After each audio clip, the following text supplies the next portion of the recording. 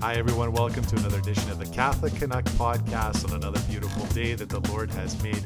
Welcome to our listeners, both Catholic and non-Catholic, from Canada and all across this beautiful universal church that we belong to. So happy that you joined us. Quote from the Catechism of the Catholic Church to kick this podcast off, reference number 1956. Quote, "The natural law, present in the heart of each man and established by reason, is universal in its precepts, and its authority extends to all men. It expresses the dignity of the person and determines the basis for his fundamental rights and duties." End quote. Another fantastic piece of wisdom from the Catechism of the Catholic Church, and I thought it was fitting for today to talk about natural law, especially from the Catechism of the Catholic Church, stemming, of course, from the Ten Commandments. And Ruben Nava is our guest today. He's from Virgin Most Powerful Radio, a network in the United States based out of the LA area. That's really, the shows are across the United States on many Catholic radio stations. We just don't have that same exposure to Catholic radio up here in Canada.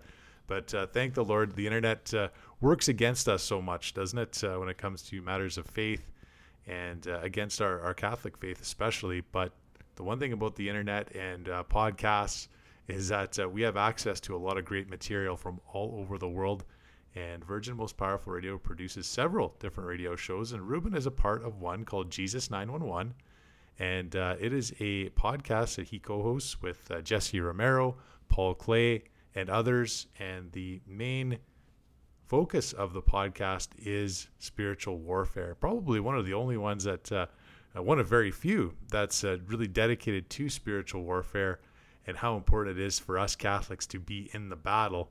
And Ruben is a retired police officer. He's got some great stories about working on the front lines of law enforcement and how important it is to be a follower of Jesus Christ, and the vocation of being a peacemaker, a police officer. This is such an important vocation, and so Ruben's got some great stories and some great insights too on us growing in our faith and growing in love with Jesus Christ, and just taking that journey together. It's a long and narrow road, isn't it? But we got to take it together, and so glad that Ruben joined us here. So we're going to be hearing from him in just a minute, and I want to remind everyone, let's keep praying for peace. Pray the rosary for peace. Stand with the innocent people, the innocent brothers and sisters that are in our church or even outside of our church, wherever they belong in the world. We have some regimes that are very oppressive, very tyrannical, and they come from many countries, not just one or two. And we have our own issues right here in North America with our own government. So continue to pray for peace and be people of action. Take up your spiritual weapons, and that is the rosary, that is wearing sacramentals, like wearing a miraculous medal, wearing a scapular, blessing yourself with holy water often, and of course, going to confession often, and receiving the Eucharist worthily as often as you can, going to Mass. So without further ado, here's Ruben Nava. So excited to share this conversation with you. We'll see you on the other side, my friends. Praise be Jesus Christ, now and forever. Well, Ruben Nava is a retired sergeant with the Los Angeles County Sheriff's Department, and he attends the traditional Latin Mass and is a staunch supporter of the perennial teachings of Holy Mother Church. He's also a devoted family man, a husband and father of two, and he has a great passion to bring others, especially fallen away Catholics, to the knowledge of the truth. And he's also one of the hosts of my favorite podcast called Jesus 911, which you can find on Virgin Most Powerful Radio or anywhere you find your fine podcasts. So I'm very excited and blessed to welcome Ruben Nava to the Catholic Canuck podcast. Welcome, Ruben. Welcome, David. Thank you for having me. I'm really looking forward to our conversation today. Well, that's great. I'm so excited to have you, Ruben. I really am. Not a lot of slow news days in the church anymore, is there? Or in the world. So, and I know We'll probably touch on a few of those stories, but Ruben, why don't you tell us a little bit, tell our listeners a little bit about your journey of faith and how you went from, seeking out the criminals on the streets of LA to seeking out souls for Christ today. Right. Okay. Yeah, I was born in a little community in East Los Angeles. Most people from LA know that as a pretty rough neighborhood. My parents grew up there. They came here from Mexico as children and create a life for themselves. And I was born there. I was the fourth of seven children. And, you know, my dad got us out of that neighborhood, took us to a little better neighborhood. And by the time I was 9, moved into a community in San Gabriel, which is a nice neighborhood. And from there, you know, I had a very Catholic family. It was a cradle Catholic. My mom was a prayer warrior, and she prayed a lot of us really back into the church. And that's when some of us had strayed. So a very close family, big family, a lot of nieces and nephews, and so my initial plan was to maybe get into medicine. I went to UCLA to try to get on as a soccer player, as a walk on the team, and made it to the last cut, but it wasn't meant to be at that point. And so, but I kind of got sidetracked, and I left school after a year at UCLA. And eventually my dad got, you know, he said, "Hey, I was working in the health club business. So there wasn't a mirror that I didn't like, David." You know, it was a lot of vanity. In those days, I started competing in bodybuilding. And so very much into myself. And, but my dad said, hey, he was an educator. And he said that the college police were hiring, and it would give you a chance to get back on campus. And so, you know, my dad, I looked at him, I spent a lot of time with him. He's a sage. And maybe I'll touch on that later, but how important a father figure is in your life. He was my mentor. He still is. And, you know, he taught me things that every young man should learn. You know, just your word is your bond. You know, you shake somebody's hand, you look them in the eye, and things like that. I remember him telling me that you could be whatever you want to be. You put your mind to it. And once you decide what you want to do, you be the best at it, you know, give it your all. And so I grew up with those ideas, and, you know, and I ended up going back. I ended up becoming a police officer for the college police, but it was just too small for me. Once I got in there, I loved that. I loved learning about the law and keeping the community safe. So I lateraled over to the sheriff's department, the largest sheriff's department in the free world. And we have the largest jail system as well. Maybe not now because they've let everybody out, half the population out with COVID, you know. I think it's ridiculous. But yep. So I became an LA deputy sheriff, and I went back to work the community that I was born in East LA. And after I did a couple of years working in our jails, as is the requirement. And I really enjoyed it. And I worked with a lot of heroes, of people that I really look up to, that were out there doing the Lord's work. And that's where I met Jesse Romero. And, Jesse and I were, he was a little bit ahead of me in terms of arriving at the station, probably by about 2 or 3 years. And I was just, you know, trying to get my acceptance, if you would. I was trying to be accepted by the fellows I worked with, you know, and we worked hard, and we had this idea that we were going to play hard as well. So, you know, somewhere along the line in my 20s, I became a lukewarm in my faith, and was hanging out after work, having beers, and just telling war stories. And I always, you know, tell the young deputies that it's not healthy just to have police officers as your friends or sheriffs as your friends. You need to have other people speaking into your life. You know, it's real easy to think that it's us against them. You know, it's us against the world, and nobody's going to understand us because they don't do what we do. And that's not healthy. It's so again, trying to get, I was trying to get the respect from my elder, you know, partners out there. And I was doing really well, making a name for myself, making great arrests, and using, you know, what my dad told me, you know, be the best you can be. I was a student of my profession, and we made it like a little game, a little competition. Let's see who can go out there and find the first gun, take a first gun off of somebody, you know. and or narcotics, and that's what we did. And we were really have making an impact, it seemed, on the community. And but deep down inside, I'd see guys like Jesse, and they were they were on fire for their faith. And I saw the respect he was getting because of the ideals and the values that he stood for. Um, and there was other guys too. And so I I got into a relationship. It wasn't going to go anywhere. But I was introduced to a holy priest, a priest that was a chaplain for the LAPD. So uh, we have a little friendly competition here with the LAPD. So I call them number two in blue, and they think they're the big dogs, and so it's that rivalry, kind of much like USC versus UCLA, like Michigan versus Ohio State. So um, I went to see this priest, and um, he was a convert from Orthodox Judaism for one. So he was a Marine. He was, he loved cops because that's what he was doing. But all he did was the Latin Mass, and I got started going to Mass at his little chapel, and it was a game changer.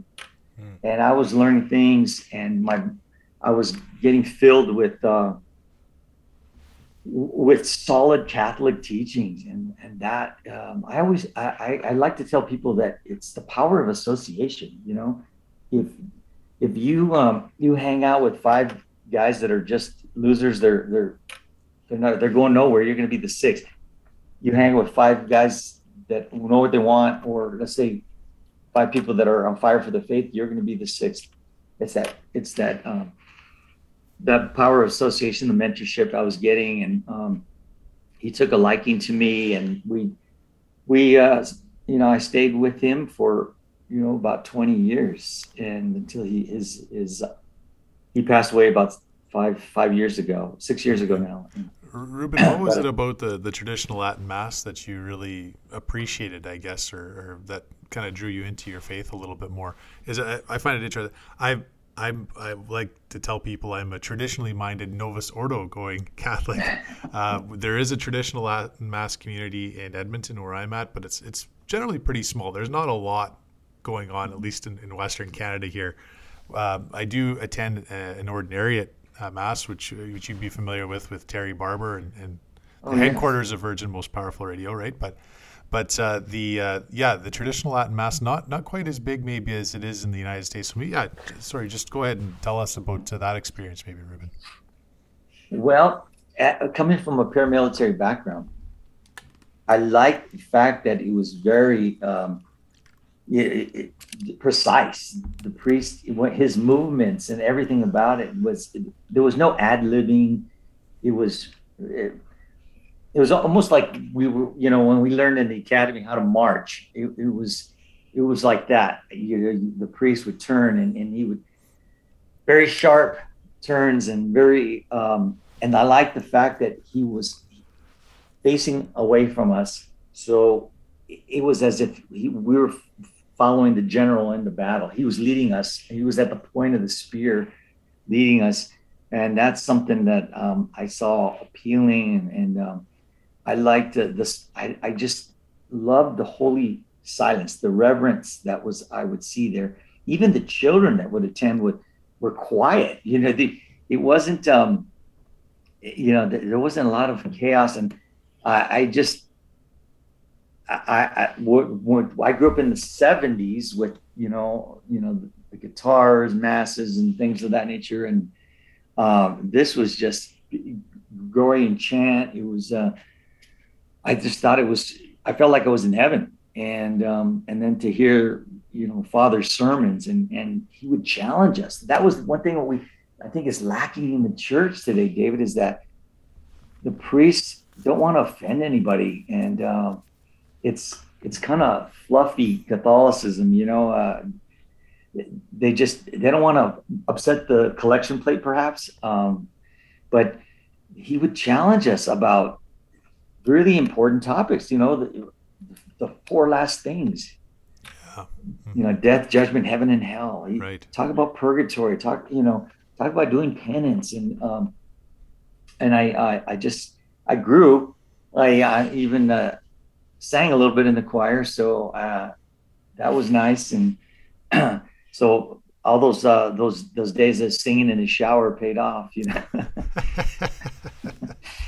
So we're But there singing in the there is something to car. be said for that, Ruben, isn't there? I mean, and maybe some people don't like the term saying wishy-washy Catholicism, but I say it because I know when I become wishy-washy in my faith and I don't live in a state of grace and I don't go to confession often, um, then my life turns into chaos.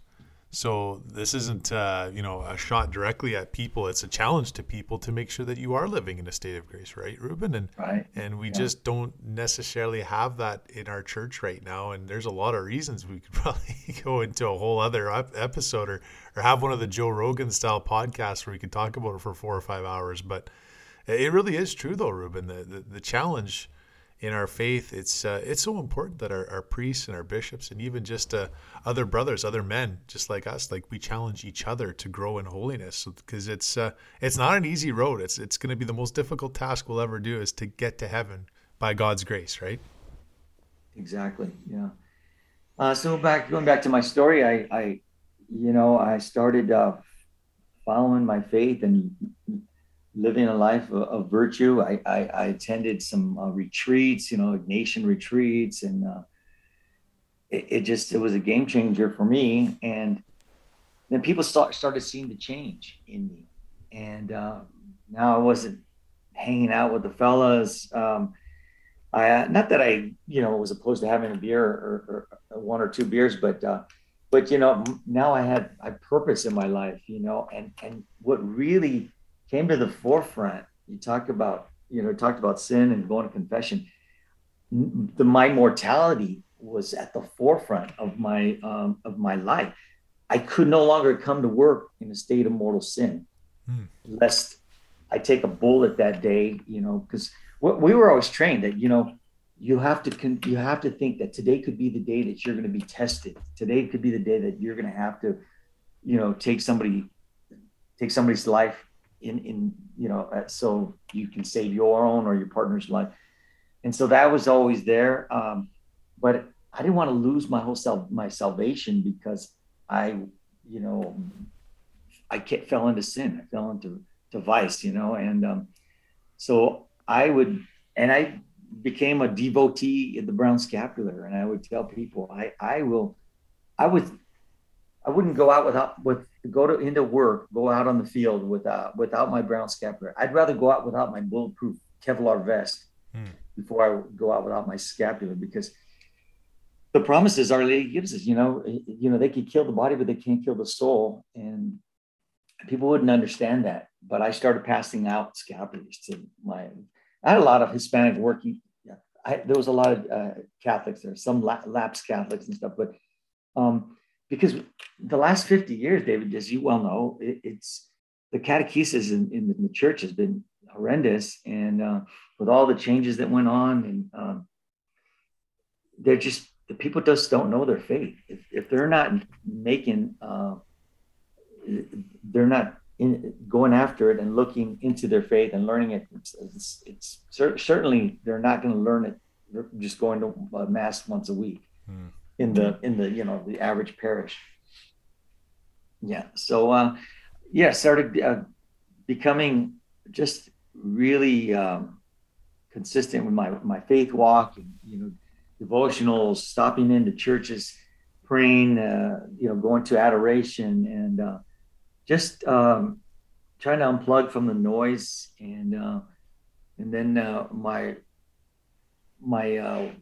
our Lord, I was married at 21. I went through a divorce at 8 years later because of spending so much time at work. Not only with the friends, but also because we would get called into work overtime, and sometimes we call it drafted. We wouldn't have a choice. You got to work. We're short, and that takes a toll on your family. And maybe I wasn't there to whisper sweet nothings in her ear, and And so she started hearing it from somebody else. And I'm not here to badmouth her.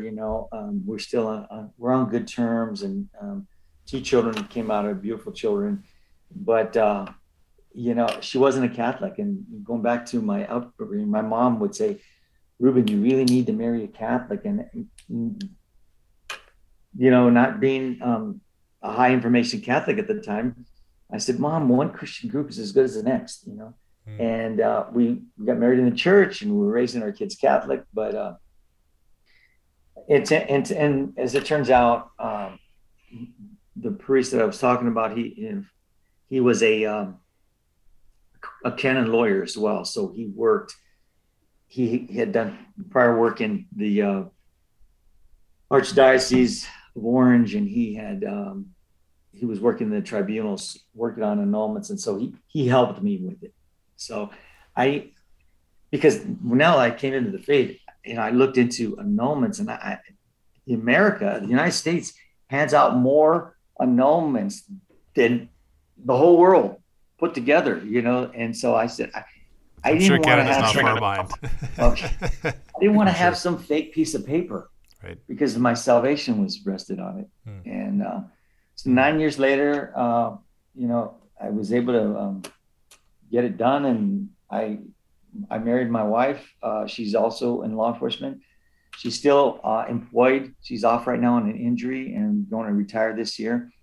But yeah, the two of us, and she came back into the faith. She was born baptized Catholic, but never raised Catholic, and so through apologetics and through prayer, the green scapular, and she started going with me to Father Melito's and the chapel, and it was beautiful, and just we have a good healthy marriage, and we pray together. And, she's right now, as a matter of fact, she's every morning she's reading her scriptures and her devotionals and stuff. So that's what she's doing right now.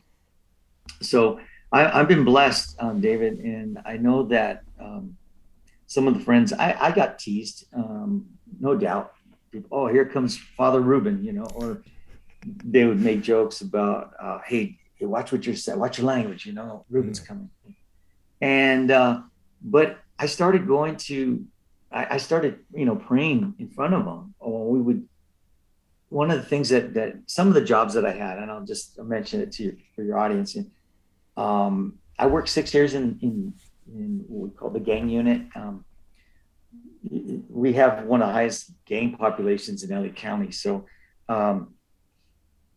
did that for 6 years. And, that was probably the best job I ever had, because it really felt like I was making a difference. I was being called out on murders, and I've seen more grisly scenes, more death, and just the chaos that comes from all that, the gang violence in LA County.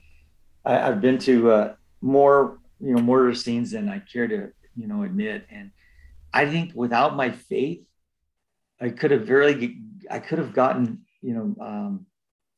just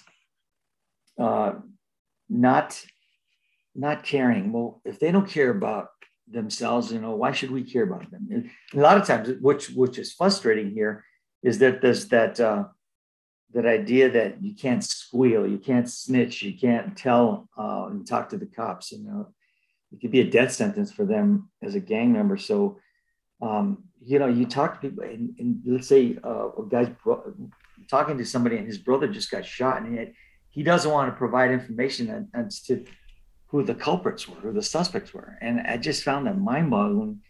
And so it's, having to build up that trust with them so that they will talk to you. And I thought I did a pretty good job of that. And people would call me because they saw that the way I carried myself, and I would get information from them, when nobody was around, nobody was looking, or they called me on the phone. And but that was, I did see some people that would become other law enforcement officers that would become hardened by what they saw, because it was, you tend to think that boy, this is all we're dealing with. You sometimes forget that 90%, 95% of the population are good people. It's just that 5%, 5 to 10% that you're dealing with over and over again, and you have to be able to pull back and see the good in people, and have this attitude of gratitude. And so yeah, my life changed, and I did 6 years in the gang unit, promoted to a sergeant, as you mentioned. um, I worked. I went back to East LA as a sergeant, and East LA again. I liked the fast station. I liked that it was busy, and to be able to teach the young people, the young deputies coming up. And then I worked on narcotics for 8 years, and so the point I was going to make is that we went through a lot of doors. We served a lot. I served a lot of warrants over my whole career. I was trying to estimate, and it was probably about 400 warrants, parole, probation searches, going through doors. You never know what's on the other side of the door.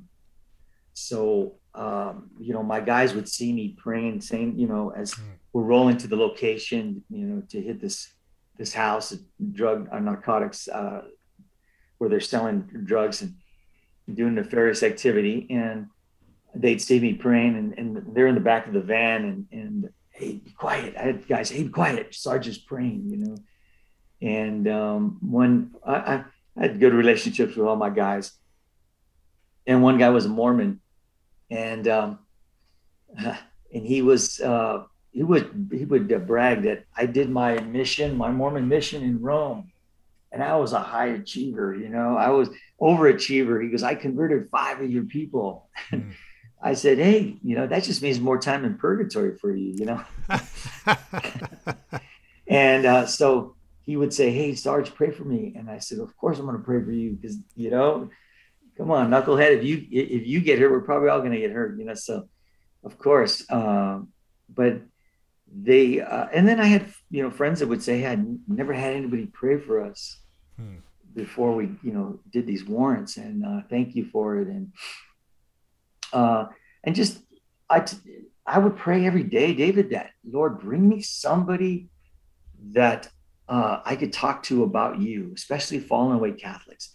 And invariably, people would come in across my path that needed to be uplifted, or had fallen away, had suffered a tragedy, and just to be able to give them, some hope, and point them in the right direction. And that was, coworkers and people, suspects that I was arresting. I can.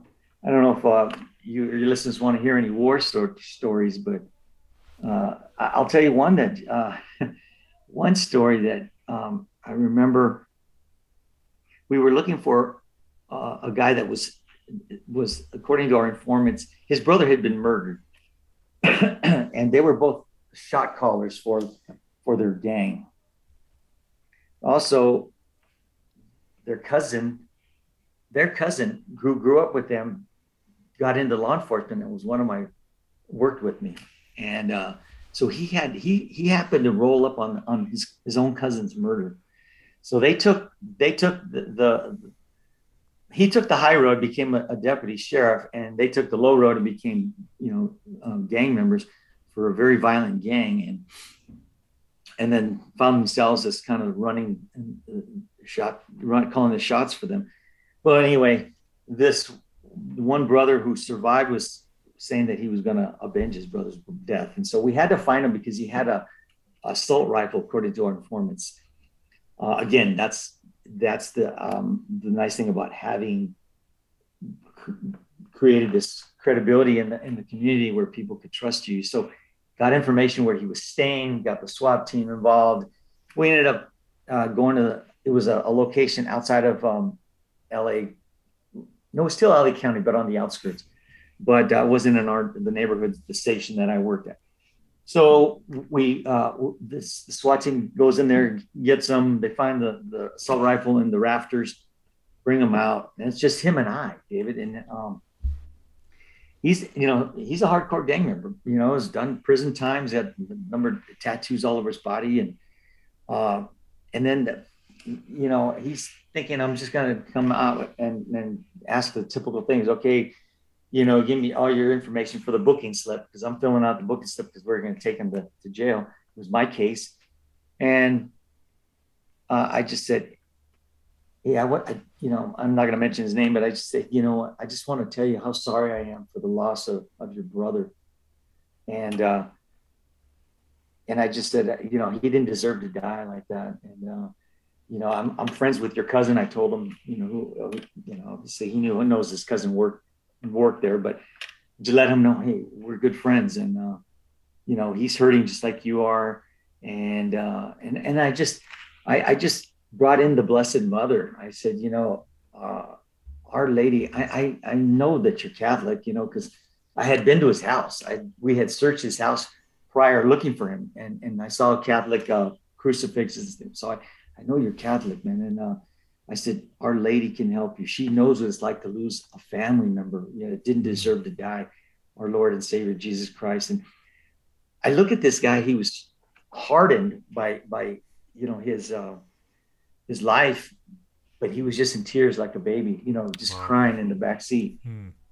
And my heart went out to him, and then eventually people started coming. I said, hey, you got to get yourself together because it's not macho. It's not you don't want to show weakness, and they don't, especially the crying in front of people. And so I let him get himself together, and then we took him to the station, and got on with it. But I did tell him this. I said, you know what, your brother wouldn't want you to avenge his death. Your brother would want you to turn your life around. Hmm.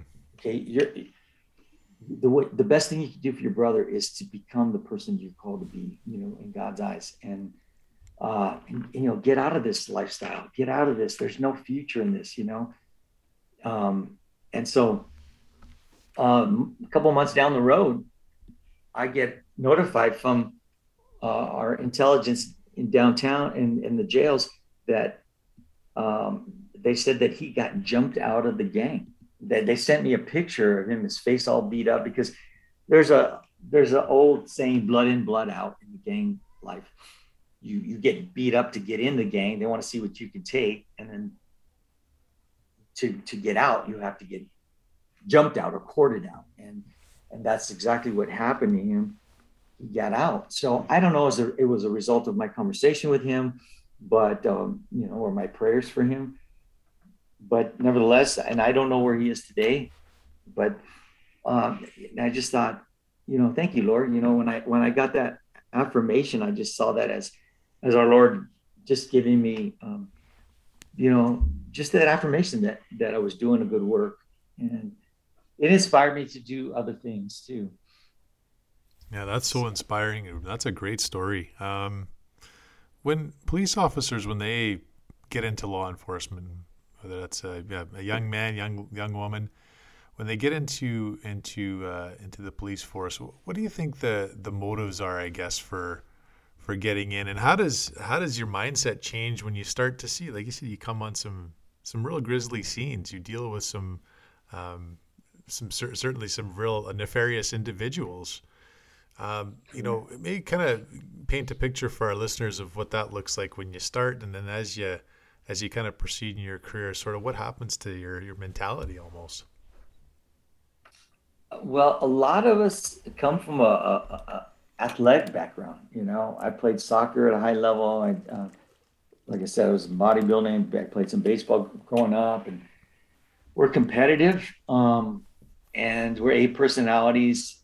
A lot of us go in wanting to change the world, wanting to, affect change in the community and help.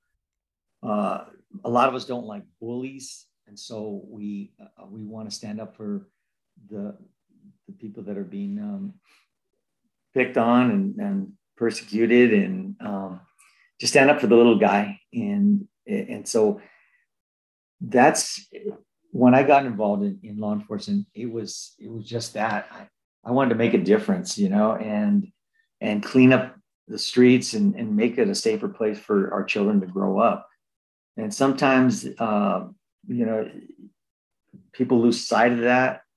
They forget their why they joined up, and become cynical. And I would say there were a few people that I didn't care to work with, but for the most part, I love my coworkers and my brothers, and we would, we knew that when we go out, we would take a bullet for each other. We had each other's back, or we would say, well, I have your six. And there's a saying on Virgin Most Powerful, Jesus 911, that I learned, and I say it on the radio. I learned it in police work. I had a very good sergeant that came from 14 years in the SWAT team, or as we call it, SEB, Special Enforcement Bureau. And he was always training with us. He was always teaching us things. And one thing he would say is that you stay ready, you don't have to get ready. And he goes, that means you have to be in shape. You have to, condition your body, condition your mind. You have to be, on point with your tactics. Your equipment has to be checked daily. You got to make sure your magazines are stocked up. You have backup available. Your gun is oiled and lubed, and clean. And so it's all those things you think about. You don't want to have to, you get called to, get in a gunfight and you realize that your gun isn't oiled and it jams up, and when you need it the most. And it made a lot of sense. So we would train like that, and the more we trained, the more proficient we became. And it was a mindset shifting, to being leaders. And then when I got it back in really deep into my faith, I said those same principles could apply, because you can't be in mortal sin, and if you get called, you're getting called by our Lord for your exit interview. You want to make sure that you're not saying, hey, wait a second, I still have to go to confession. You stay ready, you stay prayed up, or like I say, you stay churched up, and you're not going to have to go to confession because you've already done that. You came prepared. Like the parable where the bridegroom, the 10 virgins that are out there, 5 have oil in their lamps and the other 5 don't. And so those 5 that weren't prepared, they were put on the outskirts when the groom came, and that was our Lord. And so that made a whole difference. And so I that saying stuck with me, and I just happened to say it on the radio one day, and it kind of stuck. And I made T-shirts out of it. And I love that. That's one of my favorite sayings from you, Ruben. I'm really glad that you brought it up and where the background was for that. But it really is true. And the thing about those the women with the lamps, I always got the impression that the 5 that didn't have enough oil, they were actually still in the game. They were faithful. They recognized the groom was coming. Yeah. So that should be a real warning sign to us as Catholics. These people weren't, pagans or atheists or completely away from the church. They actually recognized that there was a groom coming. They recognized that Christ was coming, and all of a sudden they didn't have any oil.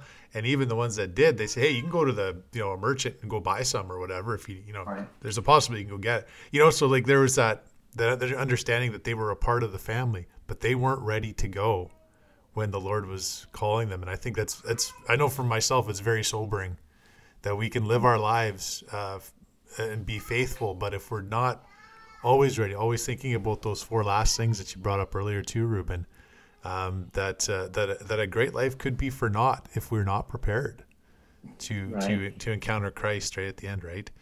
Right. That's I love that. Yeah, stay ready so you don't have to get ready. And we can apply that to every area of our lives, especially our spiritual lives, but also if, when it comes to sports or even our employment too, our jobs. I wanted to ask you about, and I'm really glad you're talking about, this vocation of being in law enforcement. That's what I wanted to share with our listeners. And your examples, Ruben, are so just fantastic. when were you working in LA when they had the big riots in the was that, I guess the late '80s, early '90s? I mean, you've seen a lot of Yes. crazy stuff on the streets, right? Very violent reactions to all kinds of different issues. Yes. We recently had this convoy for freedom in Canada, and we had in Ottawa, and people that were unarmed, peaceful protesters, and then you see police officers showing up in riot gear and full shields, masks, artillery, these tank-like looking armored vehicles kicking around, and boy, it sure, I know for myself, it was very disturbing for me to see such a heavy-handed approach to enforcement. What were your thoughts on that? Because, like I said, you've probably been in the middle of some real crazy scenes around LA, right? So, yeah, what were your Yes. thoughts on what you saw? Okay. And but just back up just a little bit. What when you had asked me about seeing all these murder scenes, suicide scenes, gang shootings, rape, robberies, all those things that I would experience. Um, it could have had a really bad toll on me, but and I could have thrown up my hands easily and just quit and quit trying to help the communities I served. But I remember there was a quote from St. Padre Pio, and I took it to heart. And it could also apply to your question you just asked. And it said, the good saint said, don't allow the sad sight of human injustice to sadden your soul. Someday you will see the unfailing justice of God triumph over it. So, we may not see justice in this world, but, you know, our Lord, who is justice, and mercy and justice, he will have the final say. So when I saw those police officers uh, doing what we would have been prosecuted for over here, um, it struck me as like, we're supposed to be standing up for righteousness and justice, and and for I couldn't be involved in something that because I thought that although the truckers, obviously they were blocking the streets, and you could make a case that it was, they were parked illegally. So it was it's, in our country. I don't know Canada's laws, but it would be an infraction. We have felonies, misdemeanors, and infractions. Infractions are the lowest, and so and then I guess you could probably make a case that they were disobeying the command to leave, and so maybe upgraded to a misdemeanor. But you can't use force. You have to use proportionate force. You have to you can't be beating somebody who's not resisting. If they're attacking you, they're coming at, that's one thing, but um, to do something like that, it left a bad taste in my mouth. And there's not no one hates a bad cop more than a good cop. You Mm. know, just when we had, you talked about the riots, we had, just what was it, 2020 now, the George Floyd Right. Yeah. death, and we've talked about it on our show, and it looked bad. It was the optics were horrible for the officer to have his neck, his knee on what seemed like his neck. As it turns out, during the court trial, they saw that it was his upper back, and but still, when people were saying, "Hey, he can't breathe," the right thing to do, the humane thing to do, was to be able to get him up and make sure that he is okay, medically. And so when I saw these people in Canada, the police officers in Canada, following who, and we talked off air here, this tyrant in your prime minister, Trudeau, and you're following orders. And St. Thomas, he says that an unjust law is no law at all, and so I just equated it to a time when they were asking us to clear out these. This was an abortion clinic in one of the neighborhoods I worked, and they wanted us to clear them out. And those people that were standing their ground weren't going to resist. They were going. It was going to be passive resistance. And I just told my sergeant, I can't have any part of this because I could easily be standing with them in there. I'm not going to. I said, look, I'm going to trade assignments. I'll go handle calls and let somebody else who wants to do this do that. And I excused myself because I didn't want to be, not follow a direct order. So I just chose to not take part in that because it was against my better sense, my better judgment. And that's what I would think these guys would do, is to not go along with these people that are trying to change the world, this new world order that they're pushing on us. I found it disheartening, to say the least, and it just left a bad taste in a lot of people's mouths about what law enforcement has become. Don't get me wrong, when we saw, like, going back to the riots that we saw in our country, BLM and Antifa, that was you didn't hear the left, trying to suppress that. They were encouraging it.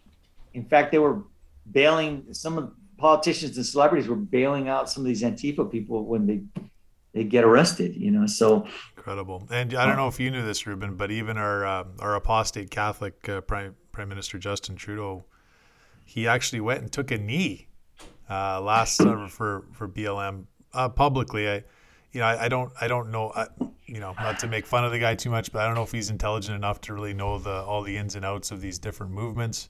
He certainly made sure there was a lot of cameras on him when he actually did take that knee.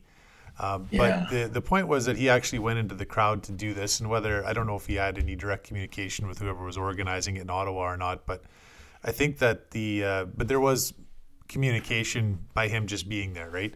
And maybe there's something to be said for how you communicated with the gang member that you mentioned earlier, and the convoy is certainly, there's no gang members there. These are people that have been unjustly treated, or it's an unjust law. Basically, what they're protesting is that they can't get across the border without the jab, and the science has already been settled with some of these politicians apparently, but the real science is saying something totally different. So there's something to be said for communication, isn't there, Ruben? Just for whether that's the Prime Minister or even the local police to come and have a conversation with them, because that was what the ask was just for a communication, a sit down, a meeting. They're saying this is what we're protesting. This is what we'd like to talk to you about. We'd like to see change. And we mentioned Antifa and BLM. There was nothing like that. There was a lot of, from what we saw here, a lot of rioting and a lot of looting and a lot of businesses being either burnt down or being robbed. Yeah. But a lot of sympathy for them. So what's up with that? What are your thoughts? Well, I read that 90% of the truckers were vaccinated, so they were, right. They were standing up for the rest of society who are being maligned and including police officers too, because there have been mandates on various police forces across Canada, and we have had law enforcement and officers lose their job over these unjust mandates too, Ruben. Yeah, exactly. And Trudeau, that's a sign of a weak leader. I know he's. I read that he's taking his marching orders from, or I think it was George Soros that said he's calling the shots for Trudeau. It was the World Economic Forum. We've seen that too, that infiltration with one Klaus Schwab. And again, people talk about this being a conspiracy theory. It's not. It's not a conspiracy theory. So the more that I hear people say that it is, the more you got to put your listening ears on. You've got to see what's right in front of you. These are real problems. This is a real infiltration. And, George Soros, you mentioned him. We mentioned the World Economic Forum. And it's, it's sad, Ruben, is what we're not seeing a lot of pushback from our church and leadership. But, boy, if one thing that this whole last several years has taught me is that there's a lot of people of goodwill out there, Ruben, that stand with us, don't they? And I think that they're Yeah. looking to the church for leadership.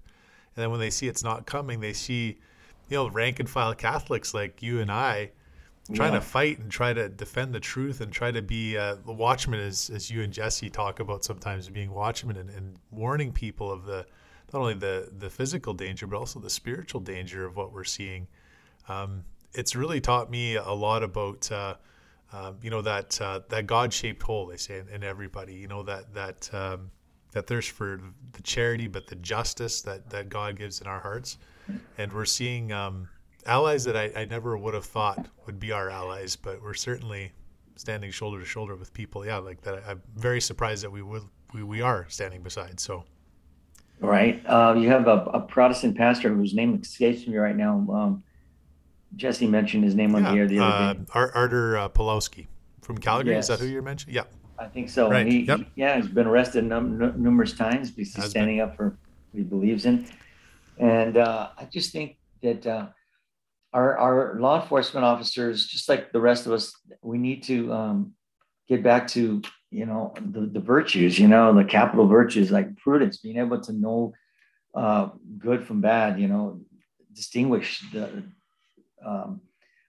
what's good and bad, and or good and evil, and to be able to take the right steps, do the appropriate thing, use the appropriate measures to get compliance, and just also you mentioned justice. That's one of the it's as the second cardinal virtue, it deals with what that justice, it demands what we give everyone exactly what they're due, right? And requires that the officers, they have to be accountable for their actions, and if they step out of line, then they need to be reprimanded so we saw that in our riots over here. And one of the things it has to be very difficult for people. We talked about Antifa and BLM were in their face, and they were holding the line with their shields, or they have their helmets on, and they have the shield down, and people are yelling and spitting at them, and it takes meekness to be able to not lash out and not not apply the same anger to them, because it's only going to make matters worse.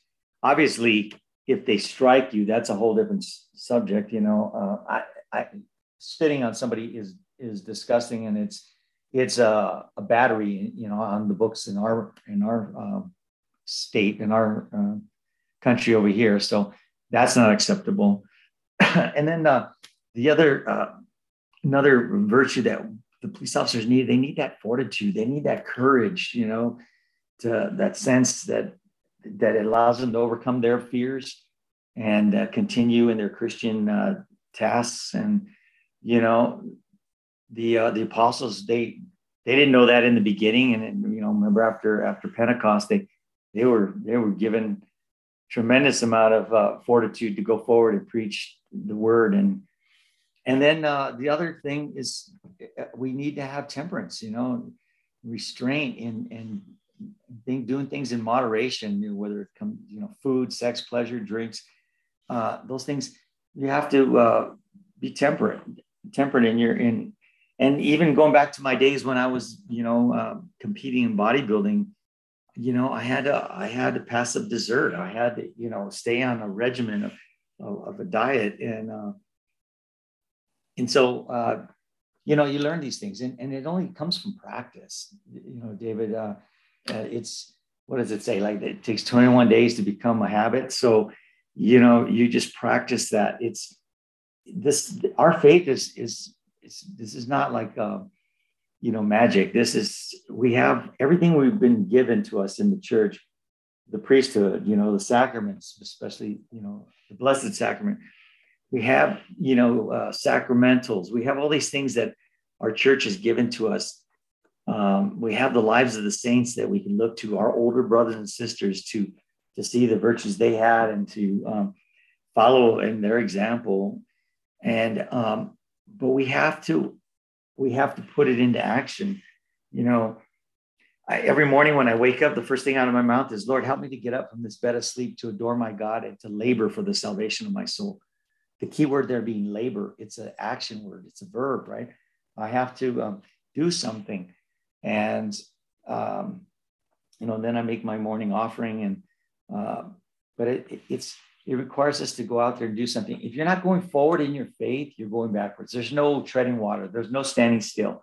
You're going forward or you're going backwards. And, to ask God for more faith, faith it's the assurance of things hoped for, but the conviction of things not seen. And, even scripture tells us that without faith, it's impossible to please God. So we need to pray for greater faith, and Lord, I love you, but, help me to love you even more. And that's one of the things that I say and I confess, and I say, Lord, Father, I haven't loved God with all my heart, all my soul, and all my strength, because when we choose to do wrong and we choose to commit sin, obviously Jesus said, if you love me, you'll keep my commandments. So the opposite is true. If you are not keeping the commandments, you're not loving God. So, and just getting to know him better, right? It's important for you to have to include study in your faith journey. You have to continue to try to improve yourself, learn more about your faith, because like Saint Thomas said, I love this saying from him. He says, you cannot love what you do not know, and you can only love what you do know to the extent that you know it.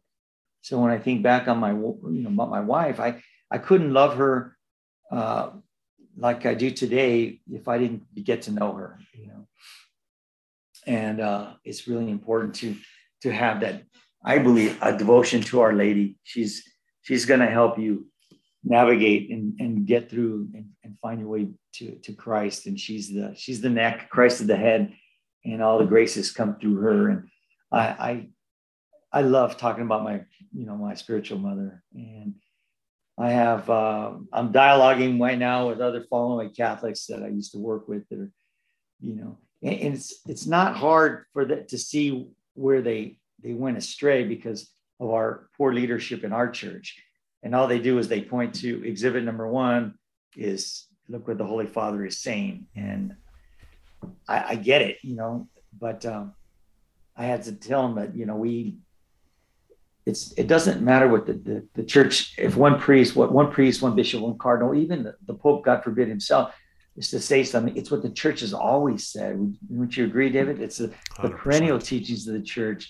And you look at the dogmas cannot change. The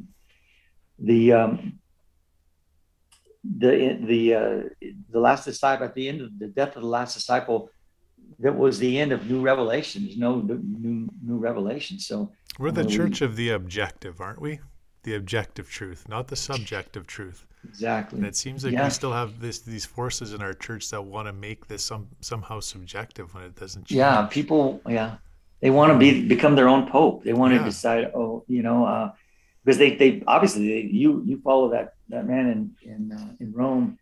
And I said, well, who do you follow? I certainly don't belong to no church like that. And so they become their own, magisterium. They decide what they want to believe in the Gospels, right? Not an authoritative church like we have. And you point out to them that the church hasn't ruled authoritatively, ex cathedra, from the chair of Peter. On only just a handful of times. It's not like, he's sitting up there and he's saying, you must believe this, you must believe that. It's not the way our church is run, but anyway. 100%.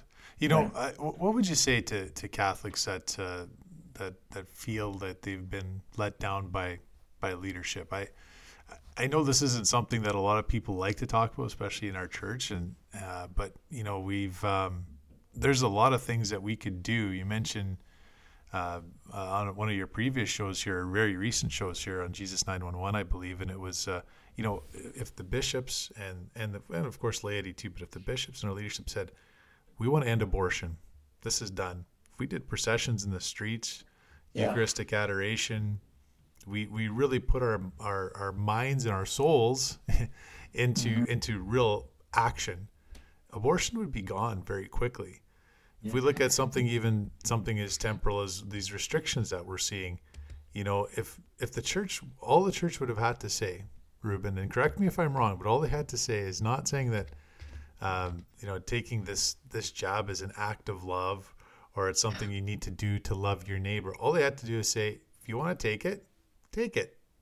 Okay, well, that's what you want to do. Okay. I mean, this is freedom, right? This is the church, but your freedom of conscience, that is a great gift that we all have. And if you feel you do the research and you feel like you don't need to take this, you don't need to take it. Nobody in the world needs to take it.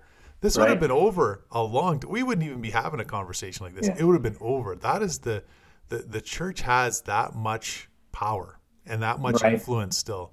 But I almost say that it's almost to the point where this power is just being abused, and we're not standing up for the people the way we should be. And that leaves folks like us to go back to, they said, the perennial teachings of the church. What does it say about freedom of conscience?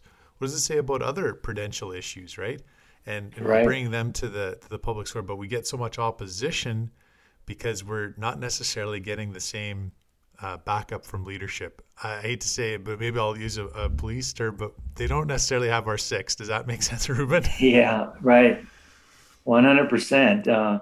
And so you point out that, Jesus hand selected the 12 apostles, and one of them betrayed him, and one of them, Judas betrayed him, and St. Peter denied him. So he was he's telling us that there's going to be future, bishops that are going to do the same, and it was, obviously St. Peter repented and Judas didn't. So that was the difference.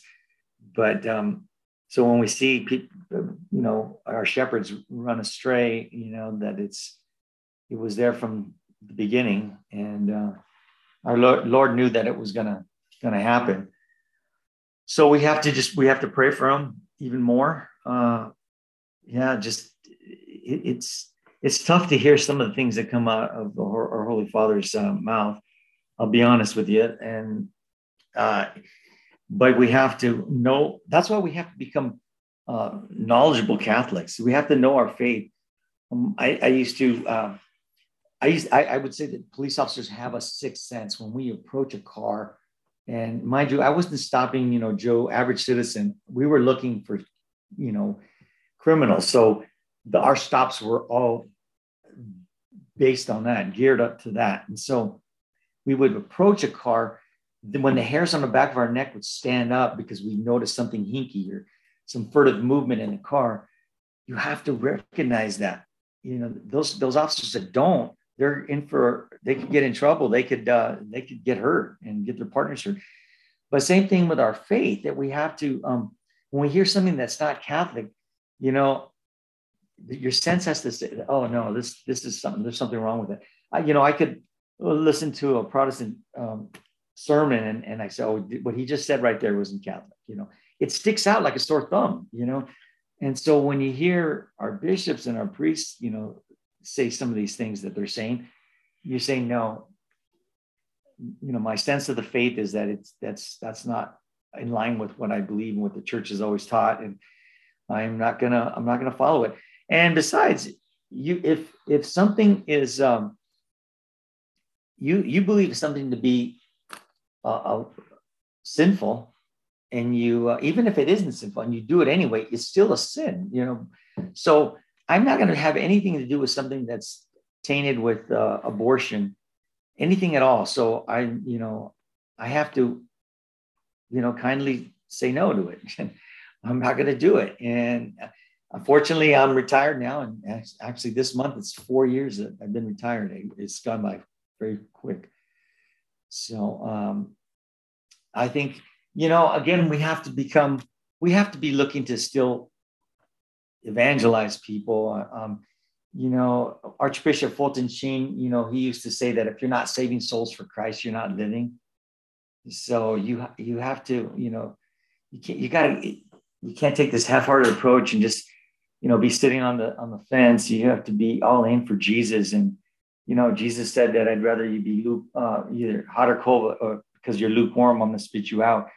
So this could, Catholicism is not a spectator sport. We need to be in the fight, and we need to get out there and bring people to the truth and to the faith.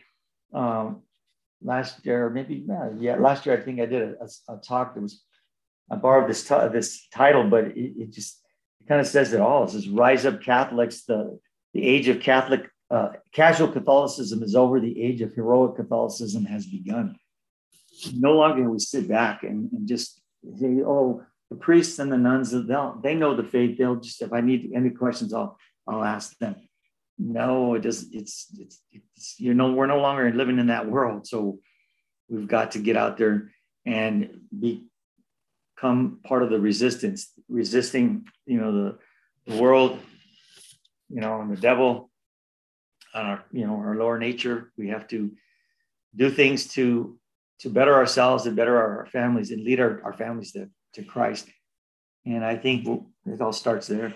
Time is flying, Ruben. I knew it would, and I really appreciate your time. I really hope that you can come and join us again up here in Canada. Sure. But I do want to talk about my favorite podcast, and Jesus 911 through Virgin Most Powerful Radio. I also listen to pretty much every show that's on there. But tell us about this particular show.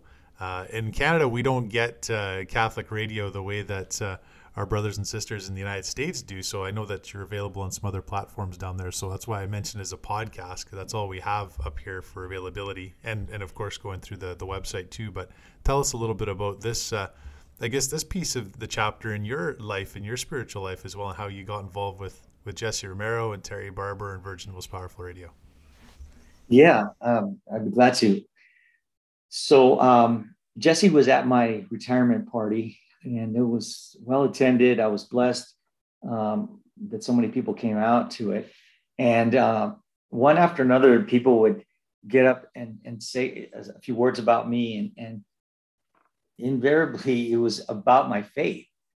It wasn't about the great arrest that I made, leading teams into battle. It was, hey, the time that he prayed for me or prayed with me, or, I saw the way he carried himself. Things, so Jesse gave the invocation at my retirement, and then he had just started Virgin Most Powerful with Terry, and then down the road I was in adoration actually, and I was saying, "Lord, I'm retired now. What would you have me do? I have more time now." And then I got the distinct impression that he was calling me to get in front of more people. And I was doing some talks at these local Cursillos. It's the Cursillo. I don't know if they have them in Canada. We do, yeah. Okay. So I was doing some talks there, and working on the weekends with them during different retreats. But so I just called up Jesse and I said, "Hey, Jesse, next time you and Terry put a conference on, maybe consider me doing a talk. I think the Lord's asked me to do more." So then he calls me up the next day and says, "Terry's not going to be on the show tomorrow. Do you want to be on?" And I said, "Sure, I'd love to." So we just, much like this conversation, you just talked about, my career and some of the things that have happened, and how my faith, changed the way I went about doing police work. And it was a hit. And so later on, Jesse calls me up and he says, "Hey, would you be interested in getting, I want to start a new radio show." And 3 retired, police officers called Jesus 911. So I went back to adoration. I said, "Lord, what were you thinking? I wasn't, I'm not cut out for the radio." It was really way out of my comfort zone, out of my element. And so I'm sitting there in adoration, and I keep hearing Exodus 4. So pulled up my Bible, I looked up Exodus 4, and it was Moses is telling the Lord, I can't go tell Pharaoh, to let my people go. I'm slow of speech, but he stuttered, I go, that's me. And so it was, I thought, wow, that was crazy, that our Lord would put that into my heart, my mind. So I went back to Jesse and I said, okay, but again, it was a learning experience, and just it was good to have somebody that could coach me and just say, hey, if you're just having a conversation with me, that's all. You forget about the out, right? I don't know how you do it, but that's what I do. I just forget about the outside noise, and I'm just talking with Jesse. We're just communicating, and I've come a long way. I know I'm still not where I need to be, but I think what's appealing is that, like, because initially we had Eddie Chavez, he was a retired Highway Patrol sergeant, and then he had some medical issues, and so Paul Clay came on board. He was a retired lieutenant, and so we're just like blue collar guys. We're not. I don't have any theological schooling, and but I think that's where the average listener says, "Oh, I could relate to him because he's just like me." I'm no different. I'm no better than anybody. I just, I try to be an example. I try to live, what I preach, and hopefully, with God's graces and the prayers of the faithful praying for me, I could do that. So, I think there's a real desire and a need for more Catholics to just regular everyday Catholics for whatever their walk in life. You and as a police officer and others as well, just to tell their stories to people, that, because let's face it, not all of us, well, I know for sure not myself, not a professional podcaster, professional broadcaster by any stretch of the imagination, but the Lord does equip who he calls, right? And I think that when it comes to the calling of sharing our faith and sharing the gospel, and through these new sources of media, and how we can reach people a lot quicker now than we could even 10 years ago. Boy, it's so important that we take advantage of those opportunities, take advantage of that grace to use some of this technology that's been used against us, people of faith, so much, that we can use it as a force for good too. And like I said, it's definitely I listen to it every day. I love it. It's and I know a lot of people that we got to make a choice too of what we listen to. I know podcasts are so popular now, but I used to be that guy. I grew up on a farm, and I'd listen to sports radio for 6 hours a day in that tractor. Yeah, I hear you. But it's and I certainly love my sports too. But we have to have priorities too in what we listen to, and learning more about your faith and getting involved and being more active is so important. So I thank you, Ruben, for your example, and for what you're doing at Jesus 911 and the whole crew at Virgin Most Powerful Radio. So we'll make sure we have that in the show notes for people that are interested in hearing your show. You.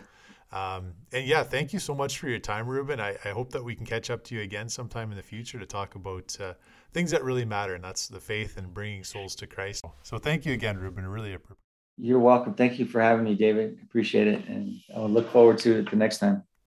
Well, a huge thanks to Ruben Nava from Virgin Most Powerful Radio for joining us on this episode of the podcast. Go and follow his show that he co-hosts with Jesse Romero and Paul Clay at Jesus 911. It's a great podcast, and to listen to all the content that Virgin Most Powerful Radio puts out, that's primarily what I listen to. There's so many great podcasts out there. It's hard to rank them all, but boy, if you're looking for a great podcast on spiritual warfare and how you can improve and to strengthen your relationship with others and also with Jesus Christ and living that sacramental life, tune into that podcast. Thanks for listening to this podcast, the Catholic Connect podcast. So great to hear from so many of you. Drop me a line anytime. We're on Facebook, on Twitter, Gab, Getter. Reach out to me anytime. Love hearing from you.